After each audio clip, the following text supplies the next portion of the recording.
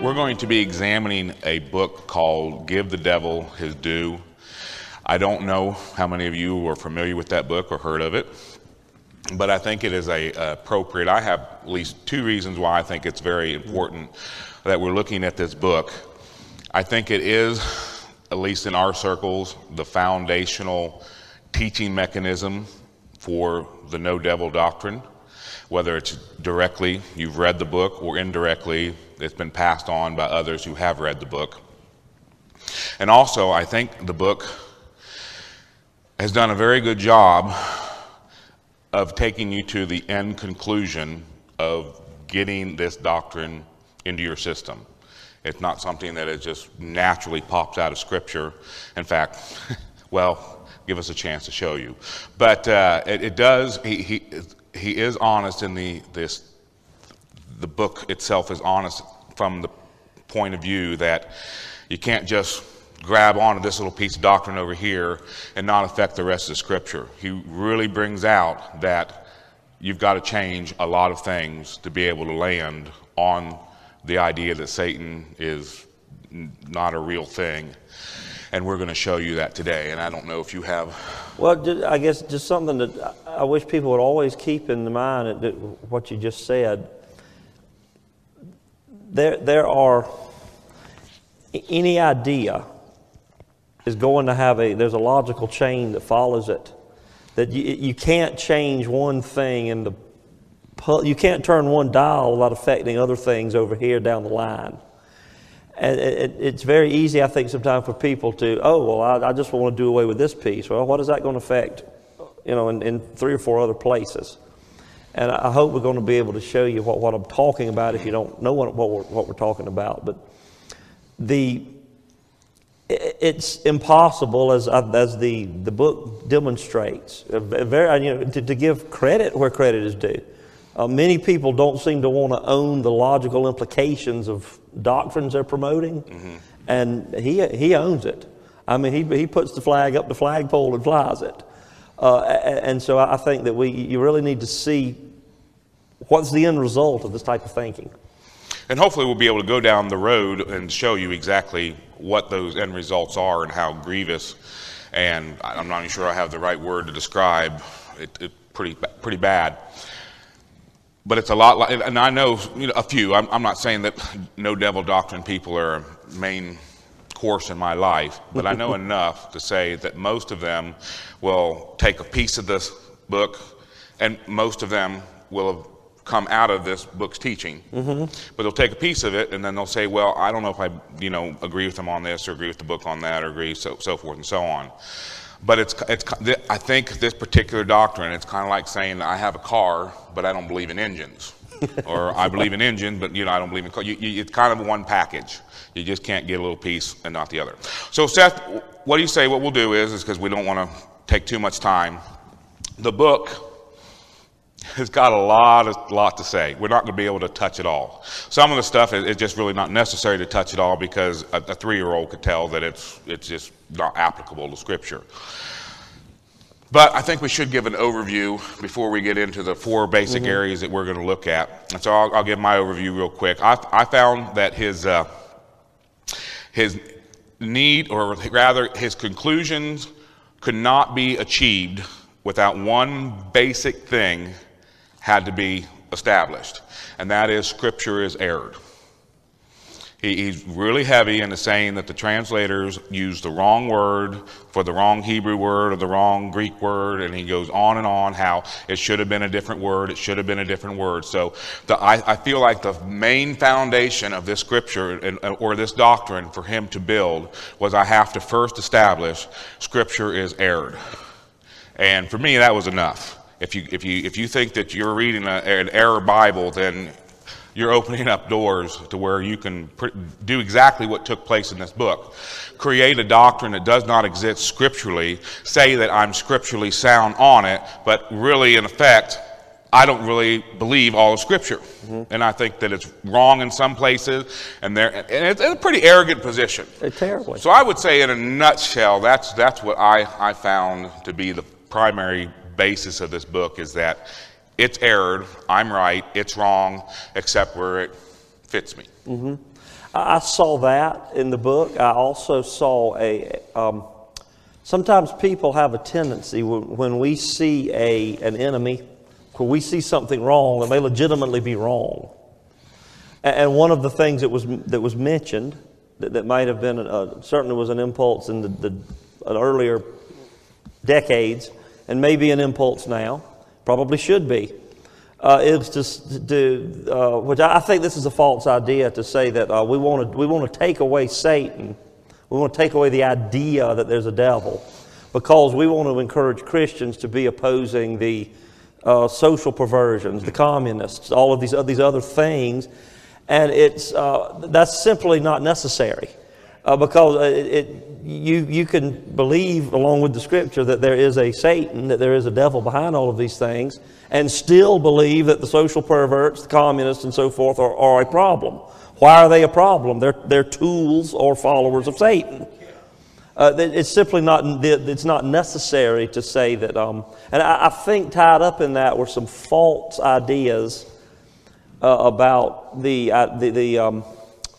phrase that has been used a lot that, the devil made me do it. That's just a blank excuse. Well, that's really not an excuse. I don't think that the Bible indicates really the devil makes you do much of anything. He might suggest that you do something. But if you're a Christian, you can, like Christ, get thee behind me, Satan. So to say that it's almost an overemphasis on the idea that any error, mistake, or sin we commit, that we just shrug and say, oh, well, that was the devil, it wasn't me. I don't think that people are really doing that. And that's the key you just said right there. He emphasizes that when someone is a Satan believer, that their belief is, I don't do anything unless Satan makes me do it. And now, maybe some of you out there are that way, but I have never met anyone that believes in Satan, that blames Satan. We recognize that Satan may be a struggle in our lives, but we don't dismiss our own sin nature and our choice.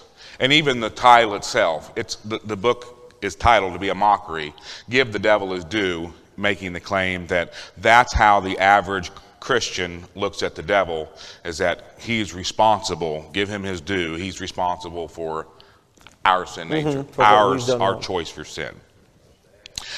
Well, if you don't have any more, I think that really that's about as good as we can get in the overview. We're going to start in Genesis chapter 3, because that's where this little guy shows up first.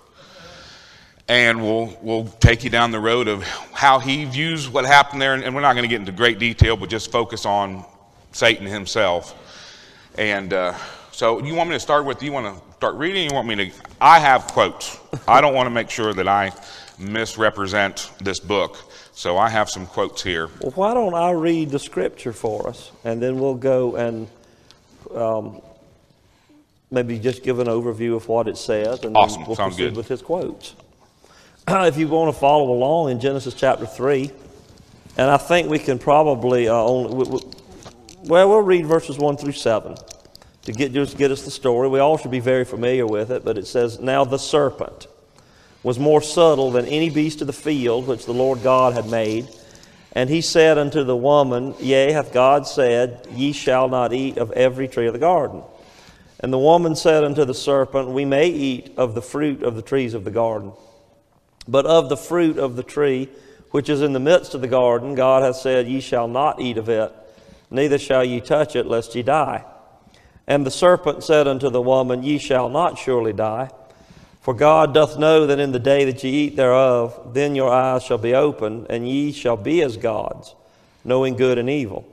And when the woman saw that the tree was good for food, that it was pleasant to the eyes, and a tree to be desired, to make one wise, she took of the fruit thereof, and did eat, and gave also unto her husband with her, and he did eat. And the eyes of them both were opened, and they knew that they were naked, and they sewed fig leaves together and made themselves aprons. All right, well, that's a good place to start. Now, the average Christian, I think, because we're going to have to look at the guy that's called the serpent. The average Christian understands that the serpent, based on Revelation chapter 20 and just basic understanding of the premise of the verses that we're looking at Revelation 22. And he laid hold on the dragon, that old serpent, which is the devil and Satan, and bound him for 1,000 years. Yeah, even mainstream Christianity tends to grasp that point on some level. Right. So the book's way of because that can't be true, because there cannot be a literal Satan angel, a fallen angel that would speak. What do we do with this word serpent? That's kind of where it all boils down. So let me read a quote, his end result on what this serpent is. In all the Old Testament scripture, the word here used that is interpreted serpent is a literal snake, or a symbol of a real snake. To teach that the serpent of Genesis 3 is anything other than a literal snake, which has been given the power of speech, is really speculation and opinion. And then, of course, he takes us to the story that we're all familiar with, Balaam and his donkey, where the donkey refuses to go any closer to the angel with the sword, and eventually God, and I believe I'm quoting this correctly, God opened his mouth. So God allowed the donkey to express himself with words. It was an act of God. He's using that as a parallel comparison, that's what's taking place here in the Garden of Eden. So now let's just use some common sense and roll down this road that he said, I'll make sure I got that right. He says that the power of speech by God. He's claiming that the snake is given the power to speak by God. He's not claiming that God's speaking through the snake. That's really important that we understand what he's saying here. Really weak ground, but nonetheless, it's the ground he's going down. The snake has been given the power of speech. So like the donkey was in a very unique environment, a situation that's happening. It almost makes sense that that's what the donkey would say. Well, I've been loyal to you all this time, and here you are beating me to death, and I'm trying to protect you one more time. Well, Nathan, I think it's interesting, and those of you that have ever had animals, they can't speak. Obviously, I've never heard an animal speak verbally, but the donkey's speech, like you said, it's very simple. She's just talking about the situation, and it's almost a comical thing. I chuckle every time I read the story. It's almost funny to me. But this creature, I don't know if this is where you were going with this, but immediately wants to. I mean, he doesn't come up and say, like a snake might slither up and say, "It's warm out today. That's a pretty tree." He immediately wants to go into some pretty in-depth theology. The first thing he wants to discuss is God. So that means we're giving at least the snake the credit that he is God conscious. Is that? It doesn't seem like that's a really logical conclusion. And not only is this snake God conscious, but he's got an agenda that has nothing to do with achieving food. I don't know what snakes are prioritized in life, but apparently he's claiming that this snake has a priority to argue with Eve about what God said. And then that's the drive of the snake, and God just gave him this power to discuss. And as we go through there, we'll see this is a very complex thing for anyone, let alone an animal. And then I think it also brings out the point, and I've used this before, not quite to this depth, but the idea that the whole world is hanging on sin, and I am persuaded by an animal that looks like a snake. Of all the creatures in the world that one might use to convince me to sin, I'm not sure if a snake, and I'll give them credit, maybe they weren't afraid of snakes like we are today. But if a snake curled up beside me and began to talk to me and said, well, this is what God said, I would be like, well, let's not even talk about what God said. I want to understand what's going on with you. And that would pretty much monopolize our time together. But no, Eve just seemed to think, that's just normal for a snake to be talking to me about theology and about what God said and what, you get in the picture, she's arguing, because it's an argument. Well, God said this. Well, no, he didn't. He said that. Well, he didn't mean that. He meant this. Great wisdom in this snake. And in fact, if we want to tie that back to the tree of knowledge of good and evil, we have to give credit where credit is due. He's claiming that this snake possessed something that Eve and Adam didn't even possess. Yes. So let that sink in. The snake possessed the knowledge of evil, where Eve and Adam only possessed the knowledge of good. And one other thing, and again, I don't want to hammer on it too much. I don't know if you can hammer on it too much. The issue to think rationally. If we're dealing with a talking reptile, this is a timber rattler's come up and is doing this, then the suggestion that he's making to her is to disobey God. Well, the disobedience of God is sin. In the earlier chapters, when God saw all of his works that they were good, that doesn't really get us around the problem. Why would this dumb creature want to sin? Why would he suggest to her, hey, you should sin too? That seems to be a question that just is simply left hanging. It requires that this creature, as his claim, a snake, in past Christians would say, well, we're talking about a very more subtle than what does it say there? It gives them, the serpent was more subtle than the beast of the field. Than any beast of the field, yeah. Yeah, they're labeling him as if he's got some finesse and some ability. Well, I just go back to picturing a snake, and I'm thinking, I don't see it.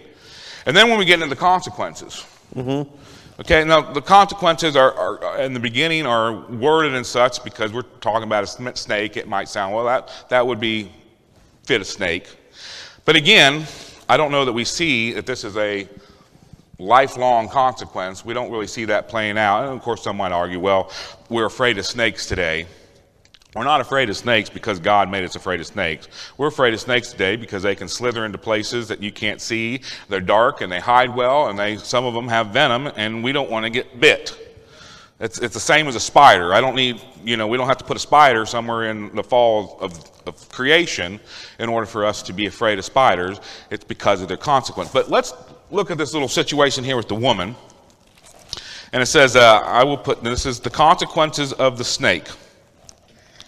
I will put enmity between thee and the woman, between thy seed and her seed, or rather his offspring and her offspring. And then we're touching the very first little piece of this puzzle, and we're about to undo some of the gospel of Jesus Christ. And then it says, it will bruise, it, being the seed of the woman, will bruise thy head, and thou shalt bruise his heel. Or rather, I believe you had it right. Yeah. Anyways, this is the gospel of Jesus Christ. This is the seed of the woman ultimately is Jesus Christ, and he's going to come and have victory over the snake. Right. Over this literal snake. So, and its offspring. Okay, well, let's not get too complicated. So all these snakes that sometimes that I chase around with the lawnmower, Jesus had victory over that. You see how it's already, in the very beginning, we're changing who Jesus is and what the gospel of Jesus Christ is. In the old Irish legend, St. Patrick got the snakes out of Ireland. To say that to place Jesus in that role, like you said, it really is. It's almost a mockery. It is a mockery. It really is. Whether intentional or not, that's the effect. Now, he also makes a claim that I think I've just read that in his little quote, that it cannot be that Scripture, if we're going to take Scripture at its face value, that it can't be anything other than that. Mm-hmm. And so the first thing that comes to mind when I think that is when Jesus sent the disciples out into the world, he said, I'm going to send you as sheep unto the wolves, or wolves in sheep's clothing. Well, were the disciples actually sent to the literal wolves? No, the wolf represented. There was something about the wolf and its characteristics that was applied to something else, just like we see here in Genesis chapter 3. But his logic is that no, it has to be a snake. There's no other option. And you'll find that when it comes down to people that give options, they get, well, was it this or could it have been that? And there's actually could have been a third one or a fourth one over here that you could look at that would make more sense, but they don't add those in here. Right. And so there are other options, and this is a literal snake. All right, well, that's. Is there any more we need to I think hammer on the snake? that covers it in the time we have available. Okay. Well, then let's move on to That's our Job. first point. Job is another. What we did is we just picked a couple of major battlegrounds that we felt like that if you have victory here, then it should be settled. And so the other battleground that we're going to look at here, or the next one rather, is in the book of Job. And this issue, you could really get deep in this, but I think, and what we're trying to do is show how just hitting some of these high spots, so to speak. If you do not believe that there is a literal being, an entity involved that is named Satan, the devil, in one of these things, that it makes the Bible ridiculous. It's almost comical, and it's foolish. And I think we'll really see it here, I hope, when we get into what he's saying about to Job. Yeah, and more important than, foolishness and ridiculous, it makes the Bible wrong. Yes. And he's very comfortable saying, well, in this case, this is wrong. In this case, this is wrong. Let me show you what it should have said. And you say, well, where is he getting all of his information? Well, that little handy-dandy thing called a concordance. That's not Scripture, my friends, and it doesn't always lead you down the correct path. And I don't know how familiar all of you are with concordance. I spend a lot of time with it, but I promise you I do not build my theology off of it. And I go out of my way to not even utilize it in teaching applications because it just can be so misleading. But a lot of times the concordance will give you a list of choices that word can mean. And they always ignore the ones that don't work for them, and then they go to that one that does work for them. And the reason that you do that is because in these languages, much more so than English is a strange language, and in these languages, Hebrew and Greek, there's so much more that is picked up on the context of what's being discussed. You can, well, let me try to illustrate this without wasting too much of our time together. A non-native English speaker can learn the language in a school, say in another, say France or Germany or Russia, for example, and they can speak English with almost technical, perfect precision. If you brought that person and put them, say, where I used to live in South Carolina, they'd be hard pressed to communicate with a lot of folks down a dirt road out in the country. Because there's a lot of idioms, there's a lot of things that the native speakers do that the person that is real technical, they might not pick up on that. And using a concordance, sometimes you can get yourself into the same problem, because if a word means a certain thing, then maybe that might be a technically correct definition, but you've got to look at the context of how's the word being used. Context is the key. In the specific context. You're far better off to allow the context of what's around it. And that's what our translators did. It's not like they didn't know that Satan means adversary. They just recognized in this particular place that that's not talking about random adversaries, that this is talking about a specific adversary, yes. And they went ahead and gave it a capital letter. That was not inappropriate, but that's what he would say. It was an inappropriate. It should have just been adversary. And another thing that he brings out, I don't think that's going to fit it, but when he goes after that word adversary, Satan means adversary. He allows adversaries to be a snake. So we got that one in. So animals could be an adversary. He allows adversaries to be people. And he even allows adversaries to be God. And I was telling you earlier, how you get these choices. Well, he leaves one out. He doesn't allow a fallen angel to be an adversary. It can only be those. And that's where the problem is he's locking you into a box. I get it. Well, the root word is adversary. Okay. What adversary? Well, it can't be an angel.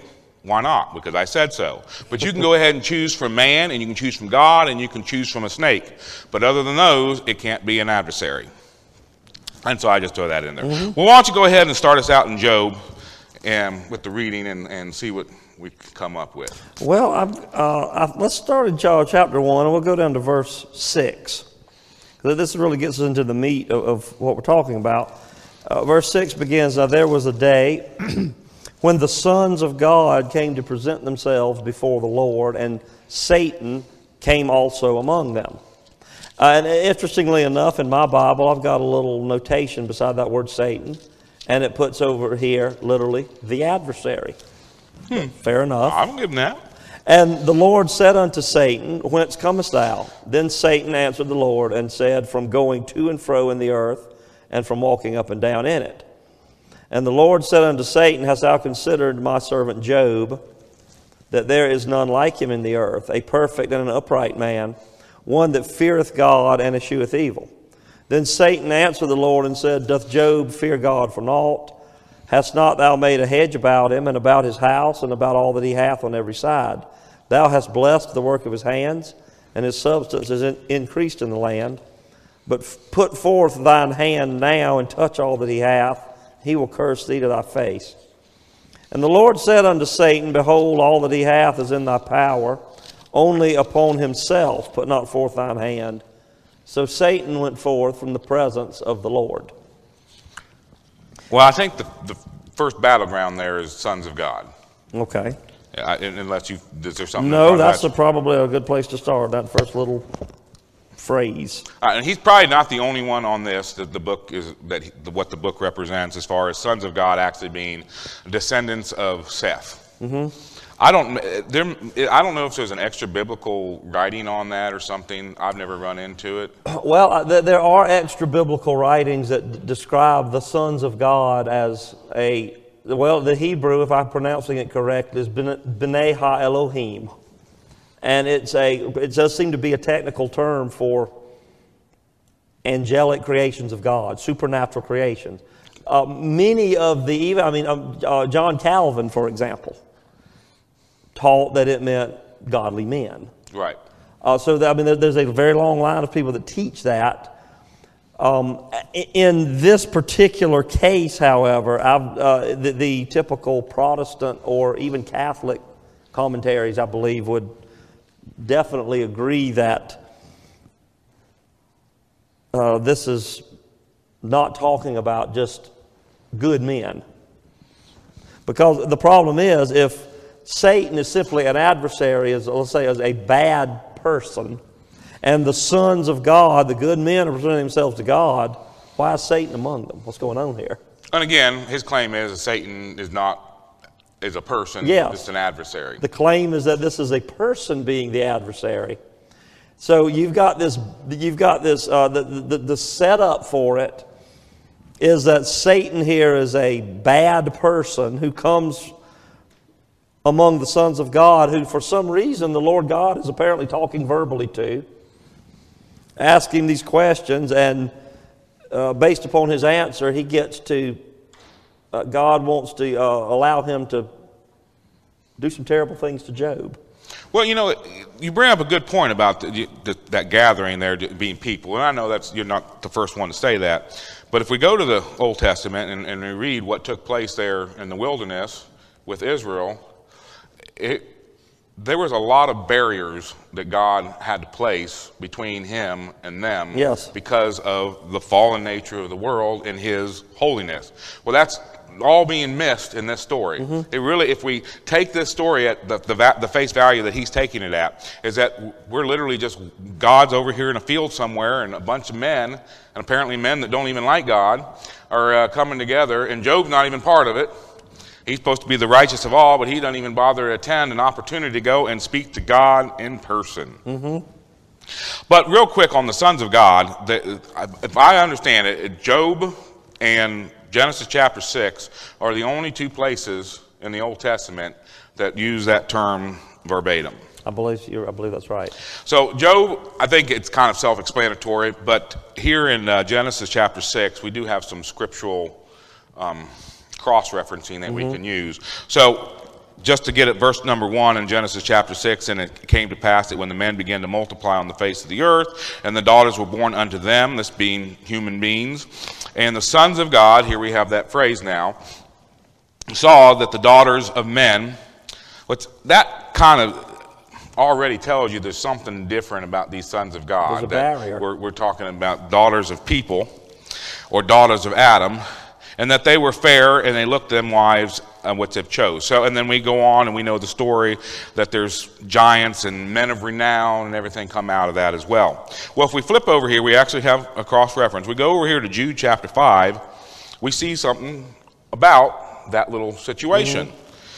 It says, the angels which kept not their first estate, but left their own habitation and reserved the everlasting chain under darkness unto the judgment of the great day, even as Sodom and Gomorrah, so also like Sodom and Gomorrah, and the cities about them, in like manner, giving themselves over to fornication and going after strange flesh, are set forth for an example, suffering the vengeance of eternal fire. So we see here in Jude that these angels that left their first estate, maybe that doesn't make sense yet, they're in Genesis 6, but then they begin to have, well, it says, go after strange flesh. Well, that fits Genesis chapter 6. Yep, absolutely. And then we go over to one last witness here, 2 Peter chapter 4. For if God spared not the angels that sinned, but cast them down into hell, and delivered them into chains of darkness, and reserved unto judgment, and spared not the old world. So now we're getting right back to this time zone. It's the time of Noah. But saved Noah in the 8th person, and a preacher of righteousness, bringing in the flood. So I think that we have some strong evidence that sons of God there are, as traditionally with thought, are angels, but now Scripture is referring to angels having this major thing that matches up with Genesis chapter 6. Right. And we don't see anything about sons of Seth in any of that. No, not mentioned. So building that case that that this is at least talking about angelic beings is important. Now, one of this book's defense, and I want to read this quote. It says in verse 3 of chapter 2, all right, it says, he said to Job, and still he holdeth fast his integrity, although thou movest against him to destroy him without cause. Who did and now that was the quote of the verse. And then he asked the question, who did the destroying? God said that he did. So if we turn there and we read that, we'll see that, 2 verse 3, I'll go ahead and read that. And the Lord said unto Satan, hast thou considered the servant Job? This is after the first go around. Right. Okay, so there's already been some and bad stuff happening. Job did not curse God. Job remained true to God. Consider my servant Job, and there be none like him. It's the same wording as before. A perfect and upright man, one that feareth God, and eschewed evil. And still he holdeth fast his integrity, although thou movest me against him to destroy him without cause. Now, he's lying in this little statement because he's saying that this statement, that last statement, is what just took place. Well, Job didn't get destroyed. There wasn't even an attempt to destroy Job. So he's applying that statement to the wrong section of verses. Let me read to you what I believe is being spoken of. And if we go to chapter 1, verse 11, it says, put forth thine hand now, and touch all that he hath, and he will curse thee to thy face. And behold, and the Lord said unto Satan, behold, all that he hath is thine power, and only unto himself put not forth thine hand. So Satan went forth from the presence of the Lord.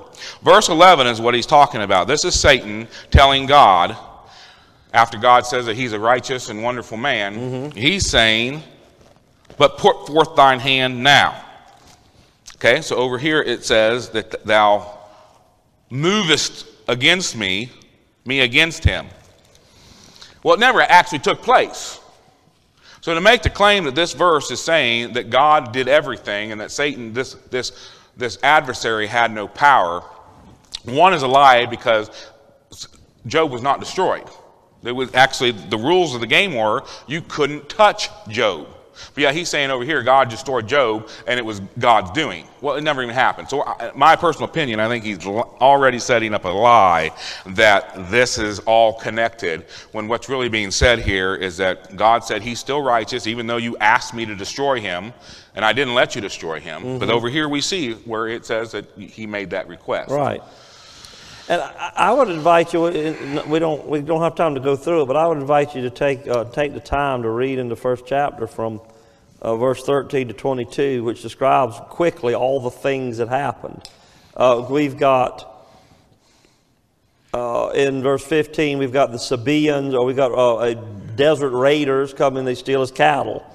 and they kill all of his servants. We've got, in verse 16, the fire of God has fallen from heaven. There's some type of fire from heaven that's burned up all the sheep and the servants. We've got the Chaldeans. We've got a different tribe of raiders that took all of his camels and that killed his more servants. We've got a great wind that blows a house down. Maybe it's a tornado that kills all of his children. And if this adversary is a man, well, he's got some far-reaching abilities. Yeah, he even went so far in the second go-around when he got the boils. I don't know if you remember that or not, but he claimed that, well, I could have done that. I just give him some poison or something. Mm-hmm. So that's how far he's taking that this is a literal man. Is he's actually he didn't talk much about what you just mentioned because that would have looked that unexplainable. But when it comes to the boils, he's saying, well, that's an easy one to solve. I mean, you just give him a potion. But you can't explain away the wind. You can't explain away all these things. This is miraculous stuff. This is something that is supernatural, as we would understand. Absolutely. And again, just keep in mind that it's not just the idea of there is or isn't a devil. That's a big thing. But this goes to the heart of, is the Bible reliable? Mm-hmm. Can we believe what we're reading? And when you start attacking and tearing these pieces out of it, it's kind of like the little game the children would play with the blocks. And you start pulling the blocks out, eventually you're going to pull one out, and Jenga. You pull one out and the whole thing's going to collapse.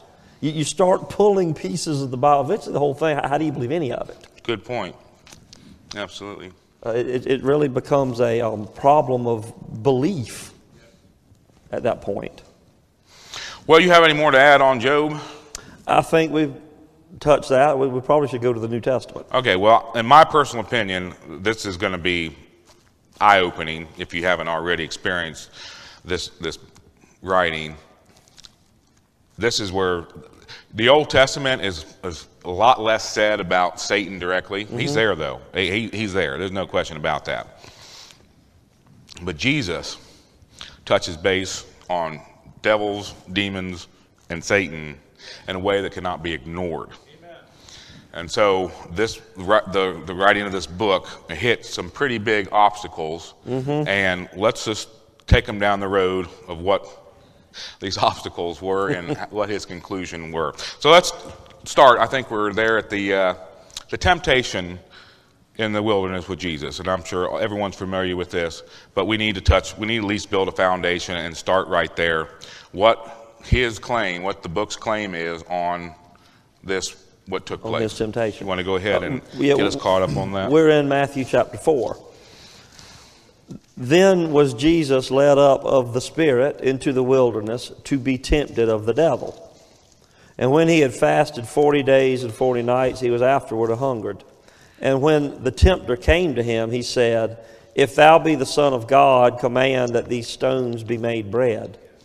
But he answered and said, It is written, Man shall not live by bread alone, but by every word that proceedeth out of the mouth of God. Then the devil taketh him up into the holy city, and setteth him on a pinnacle of the temple, and said unto him, If thou be the Son of God, cast thyself down. For it is written, He shall give his angels charge concerning thee, and in their hands they shall bear thee up, lest at any time thou dash thy foot against a stone. Jesus said unto him, It is written again, Thou shalt not tempt the Lord thy God. Again the devil taketh him up into an exceeding high mountain, showeth him all the kingdoms of the world and the glory of them, and saith unto him, All these things will I give thee, if thou wilt fall down and worship me. Then saith Jesus unto him, Get thee hence, Satan, for it is written, Thou shalt worship the Lord thy God, and him only shalt thou serve. Then the devil leaveth him, and behold, angels came and ministered to him. So the basic claim on this is that Jesus is, obviously we have Satan here, mm-hmm. but it can't be angelic Satan. It can't be, I guess I did leave something off that list, that we ourselves can be the adversary. So it can't be the snake. He's not no snake here. No snakes. It doesn't appear to be God. It doesn't appear to be another man. So now the conclusion here is that Jesus is interacting with himself. And maybe at first glance that may be plausible, but let's look at it a little closer. And I think sometimes it helps just to play this out. First off, now he doesn't. He's reduced Jesus to an equal of us. And that's really sad. If you're comfortable with that, I'm sorry. But Jesus is not he's not like us. We are so treacherously fallen and disgusting, sinful beings, and to think that our Lord and Savior is a fallen, disgusting, sinful being is just ludicrous to start with. Well, like with that statement, and I hope you can see that this leads to so many logical problems, because basically what he's saying here, what's being said, if the devil is not real, and yet here it says clearly he's to be tempted of the devil. And again, in the Greek, that word it's diabolos, or we heard diablo. That's the word for devil in Spanish. So Jesus it says specifically is led of the Spirit, that is the Spirit of God, into the wilderness for this purpose. The only argument is that it's kind of danced around, but again, think logically. Jesus, if there isn't an entity, a fallen angel here, then Jesus is having some kind of a psychotic break. He's so hungry and so weak from hunger and thirst and loneliness that he's hearing voices, or he's talking to himself. And let's start right there. Well, one might argue, so well, you haven't eaten for a while, you're going to be hungry. First off, it's 40 days and 40 nights. I don't know how long you've gone without water, but I don't think we can make 40 days and 40 nights. Not typically. So we have to understand this is not us in the wilderness. He wants it to be us, that Jesus and I, we're all bros, we're all the same thing. But it's not. This is already a supernatural event taking place right here. Jesus is not he's able to accomplish something even if this physical body that you and I could not. But you were right about him talking to himself. And that's what well, let's just read right there. It says, when the tempter came, okay, so that's him. Well, it's just like, I don't know. He wants to play on words. The book wants to play on words, but we can't touch these words. So I guess this is a mistranslation, that the tempter really didn't come. It rose up inside. Exactly. And that would not be unrealistic for Scripture to read something like that. Okay, we're saying that there's omission here that had to be intentional. But it said the tempter came to him. So this seemed like an outside source. And he said, this tempter's talking. Okay? So I don't even think we're saying this is inner voice.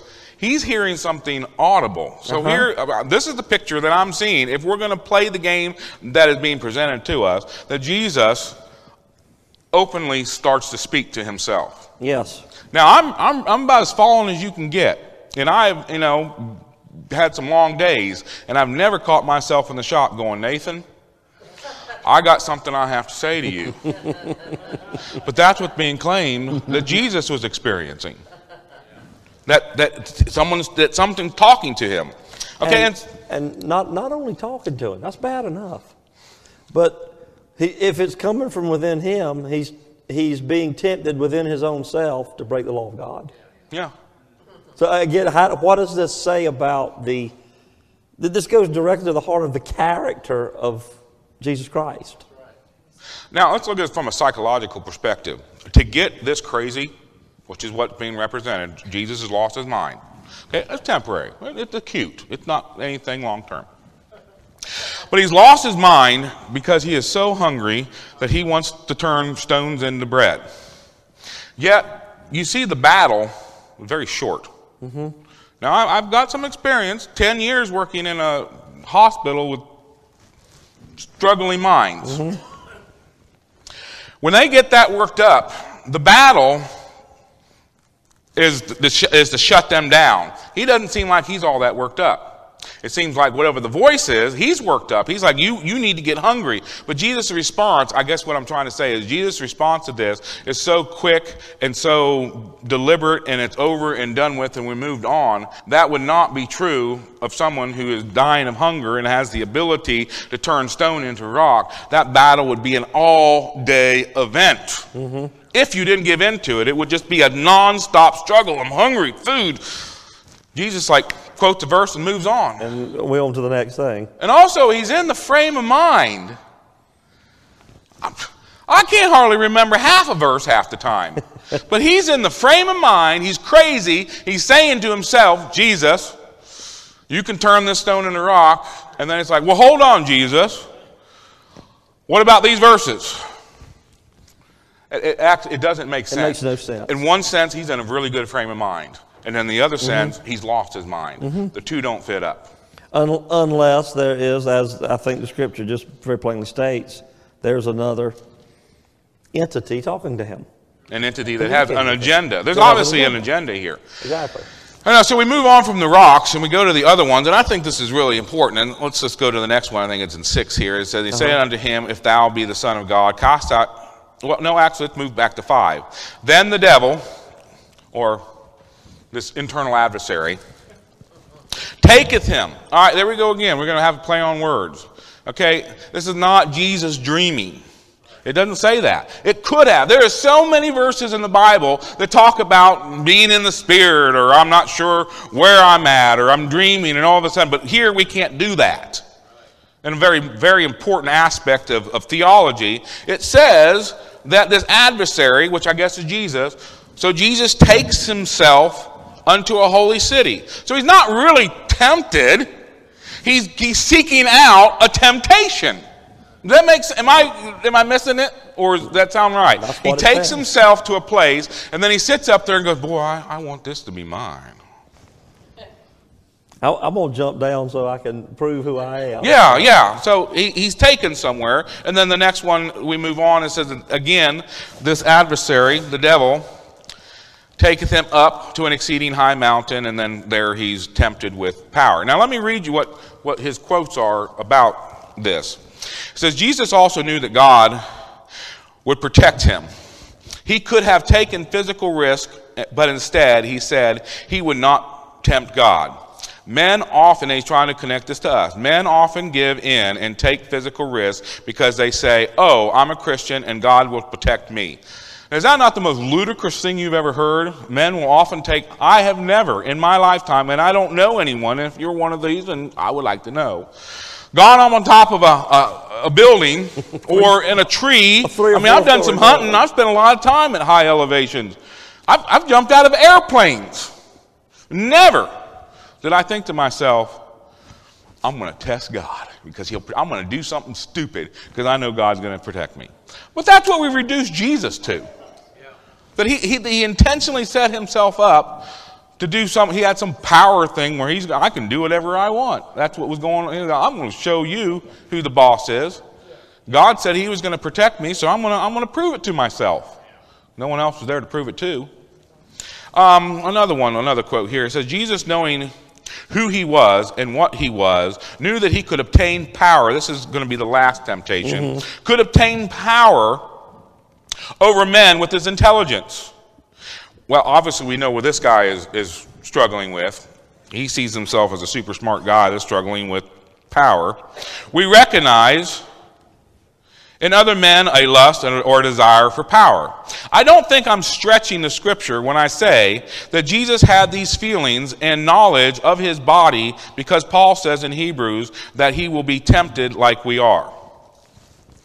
I think I've never been tempted like that. So I don't know that that's really what it is. And I don't think tempted means that he was tempted to be a murderer. He was tempted to be a rapist, tempted like we are. I think it means that he's going to have the struggles and trials that we do. He felt hunger like we did. He stubbed his toe in the desert like we might. He was sad when they had a loved one that passed away or was sick or was unhappy. That's what's being spoken of, and he's taking that verse entirely out of context. Well, Nathan, one of the things here on this last one, the word, if there is not another individual here, in this episode with Jesus, who we call the devil and Satan.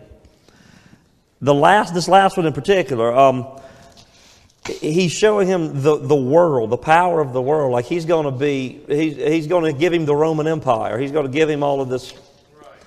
And he says, all these things will I give thee if thou wilt fall down and worship me. So if Jesus is the only person involved in this, what is the temptation? To fall down and worship himself?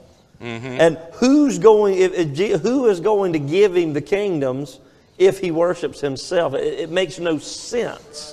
Of the sentence loses all of its meaning.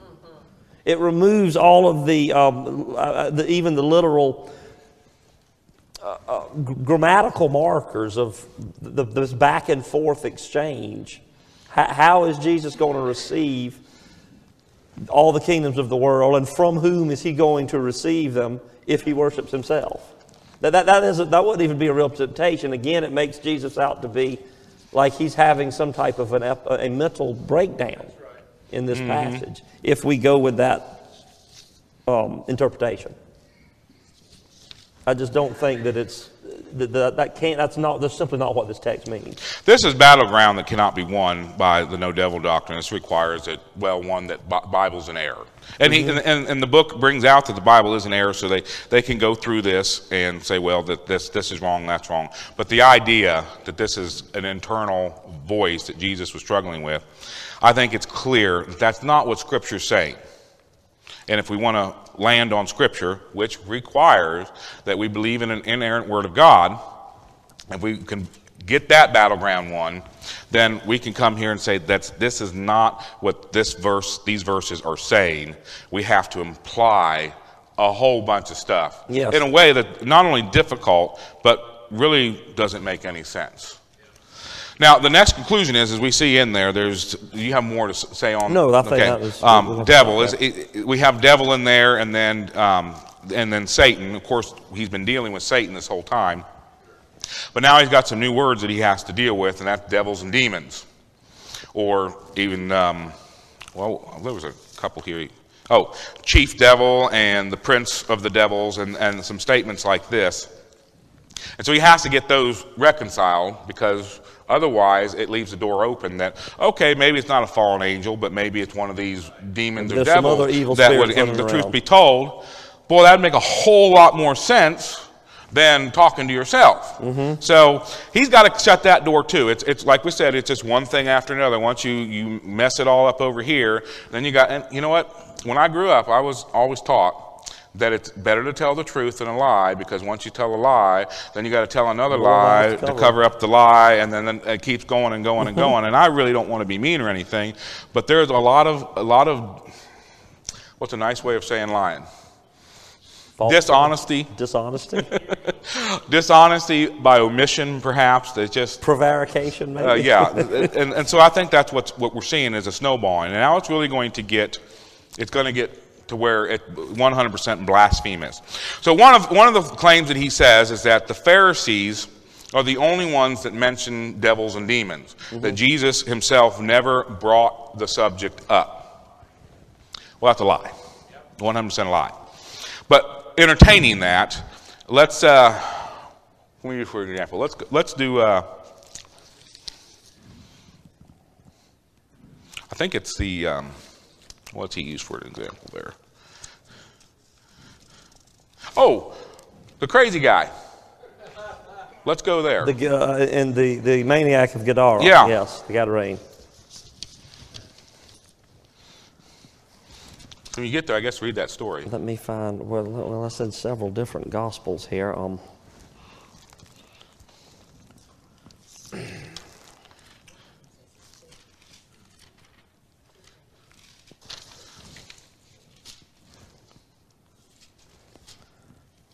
Should have had that bookmarked. Well, let's see here. I might have. Here we go. Let's read it out of Luke. Luke 11. I've got it in Luke chapter 8. Okay, go for it. And we need to start in verse. Let's start in verse 26. they arrived at the country of the Gadarenes, which is over against Galilee. And when he went forth to land, there met him out of the city a certain man which had devils long time, and wear no clothes, neither abode in any house, but in the tombs. When he saw Jesus, he cried out and fell down before him, and with a loud voice he said, What have I to do with thee, Jesus, thou Son of God Most High? I beseech thee, torment me not. For he had commanded the unclean spirit to come out of the man, for oftentimes it had caught him, and he was kept bound with chains and in fetters, and he brake the bands and was driven of the devil into the wilderness. And Jesus asked him, saying, What is thy name? And he said, Legion, because many devils were entered into him. And they besought him that he would not command them to go out into the deep. And there were a herd of many swine feeding on the mountain, and they besought him that he would suffer them to enter into them, and he suffered them. Then went the devils out of the man, and entered into the swine, and the whole herd ran violently down a steep place into the lake, and were choked. And when they that fed them saw what was done, they fled, and went in and told it in the city and in the country. And then they went out to see what was done, and came to Jesus, and found the man, out of whom the devils were departed, sitting at the feet of Jesus, clothed in his right mind, and they were afraid. So the book's claim is that this man had a mental illness, and that Jesus just healed, and that's the wording, healed his mental illness, and therefore there was no demon possession as we would traditionally understand it, but that he was just another act of healing. Well, I've healed the blind, I've healed the leper, I've healed the lame, and now I'm just going to heal this guy being crazy. Well, let me ask you a question. I know you have some experience in mental health issues. It's interesting. Thank you. Well, I'm in working in the field. Oh, okay. I thought you were talking about me specifically. No, you in your work. Yes, I'm married, so I struggle with that a little bit. No. Well, in verse 29, where it says he was kept bound with chains and in fetters, and he brake the bands, and was driven of the devil into the wilderness. Is there any condition that can give a man the kind of strength to break a metal chain, or? Well, yeah, there is actually. That's incredible to me. You can get to an adrenaline rush where people have done some amazing things, flip tractors over and everything else. But let me tell you a story that's going to line up to where I think you're going. In the almost 11 years that I worked at this, I don't want to say it's called a mental institution, but there was some mental institution issues in there. One of the things I found out was sometimes it's hard to tell, but I think that I've witnessed a lot of demonic acting out. And so I'll just list one little story real quick. So I had this young lady that was locked in a room, and you have to stand by the door to make sure that they don't hurt themselves, because they do some really bizarre things that Scripture just read right there. That Scripture said, now this book doesn't say, but Scripture said that was demonic. It's kind of it's a very stressful thing that I just went through, and then to sit there at that door and hear all the things that they say about you and everything else, and they're really good at they find your buttons really well.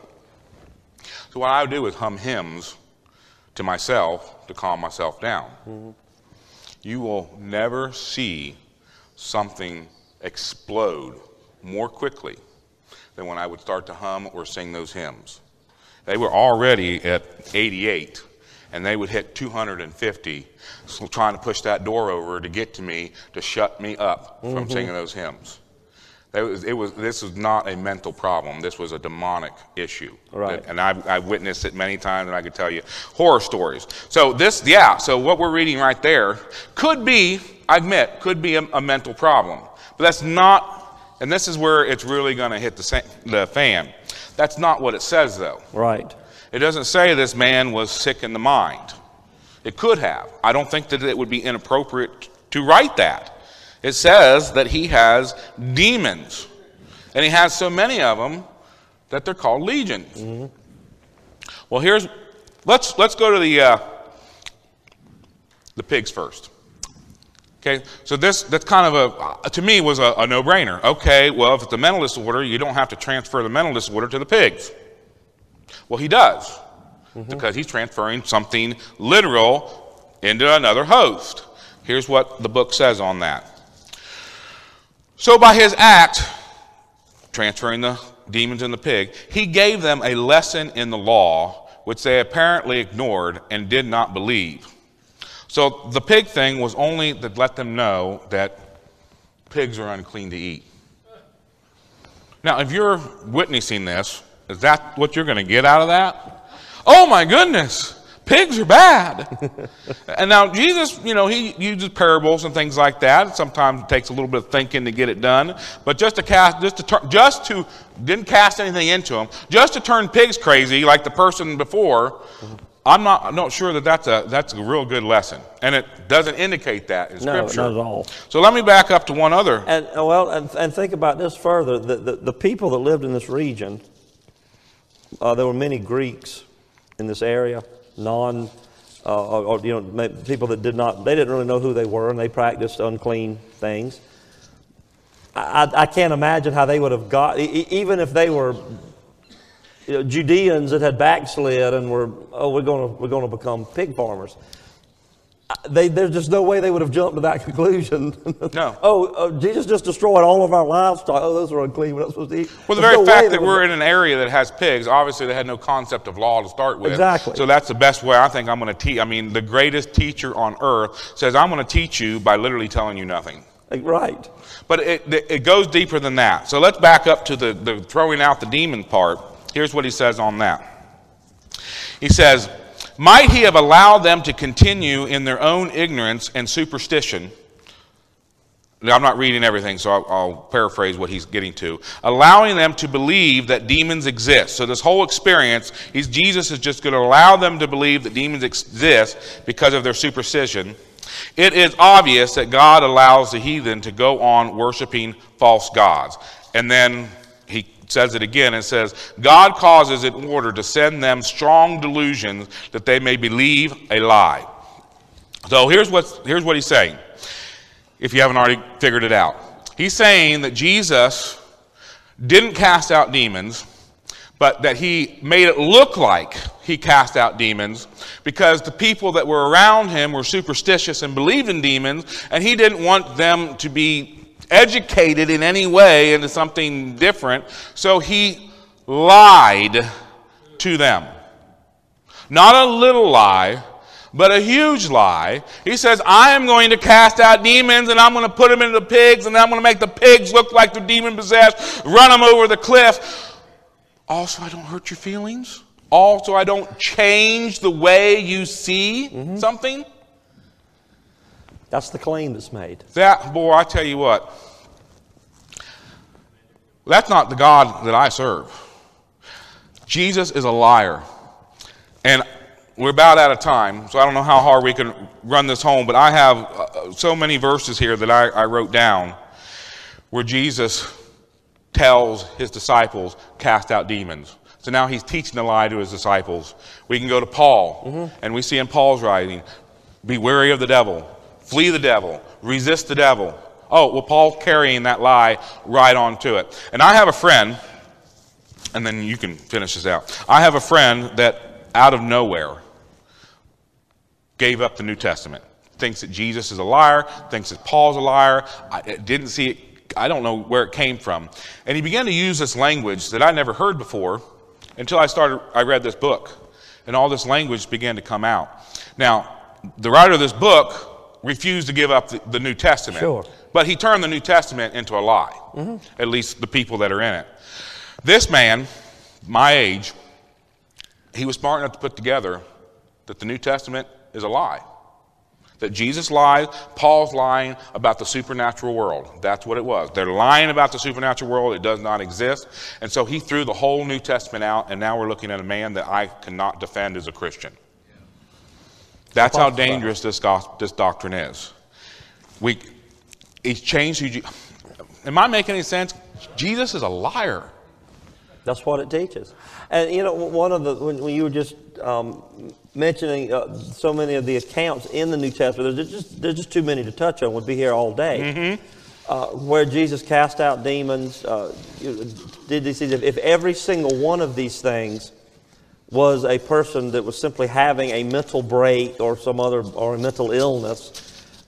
There's one incident in particular, I believe it was when Jesus came down from the mount, and the disciples were attempting to cast out a devil. They couldn't.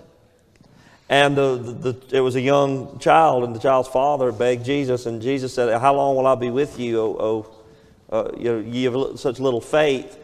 And then it says the disciples in private later asked him, "Why could we not cast this one out?" And he didn't tell them, "Well, guys, because it's not real. The child was just sick." He told them, "Well, this kind comes not out but with much fasting and prayer." So not only is Jesus lying to the public, he's lying to his own disciples. Yeah. That's the implications of this type of a belief. Well, when Jesus gives an example, when the Pharisees called him out on healing and the power of the Holy Spirit, they said, "No, you do this in the power of Satan, Beelzebub." Mm-hmm. What a great opportunity for Jesus to say, "Well, hold on, there's really not any of those guys out there." But instead, he goes on to describe the kingdom of Satan and how that it cannot war against itself.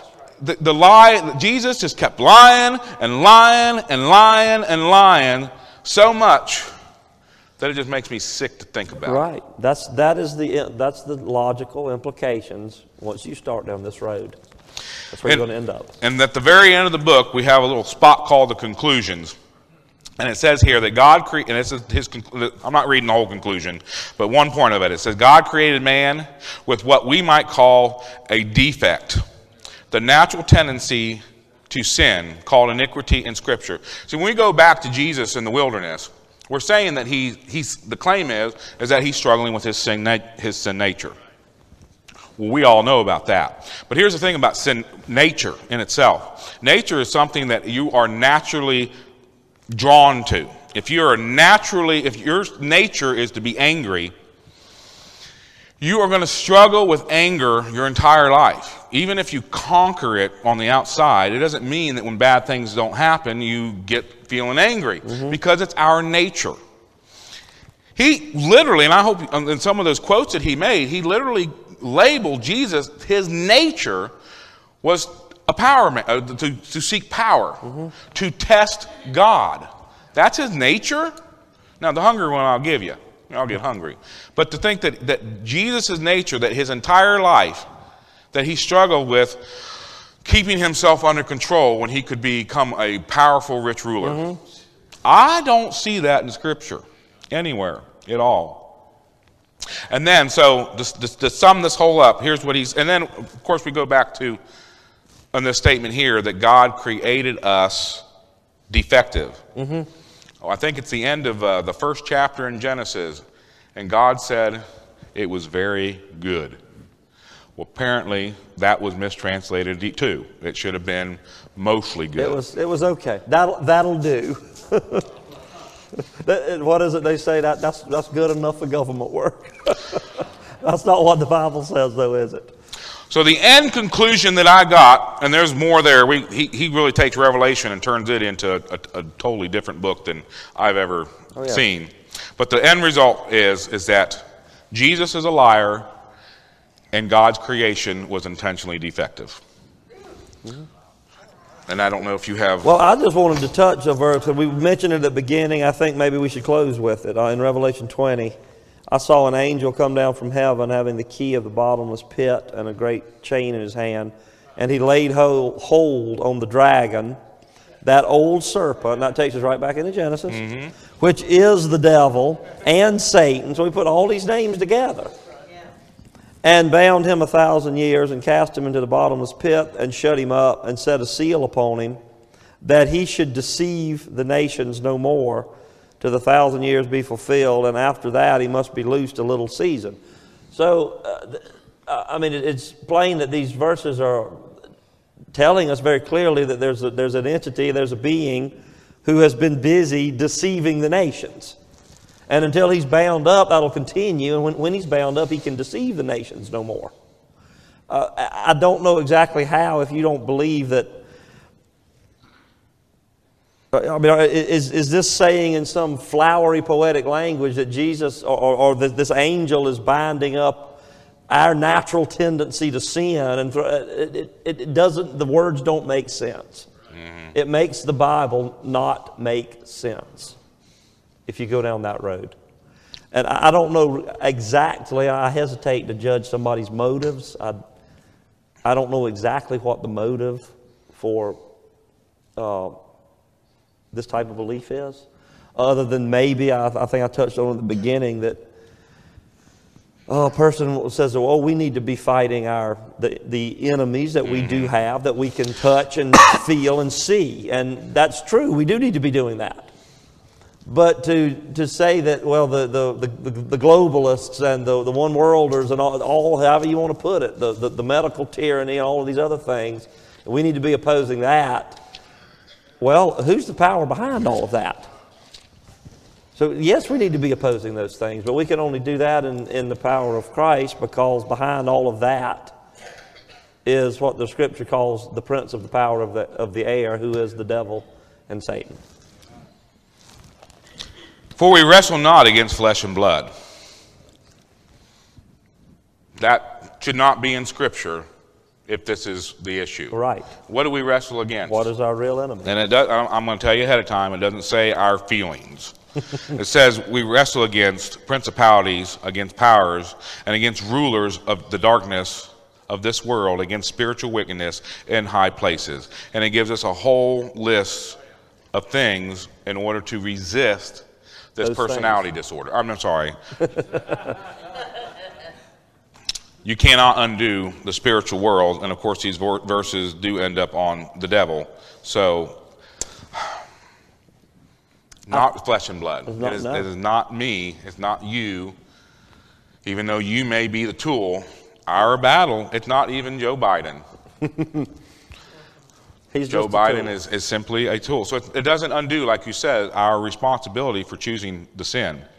But to think that we alone are the only thing we have to worry about in this world, well, that's just foolish.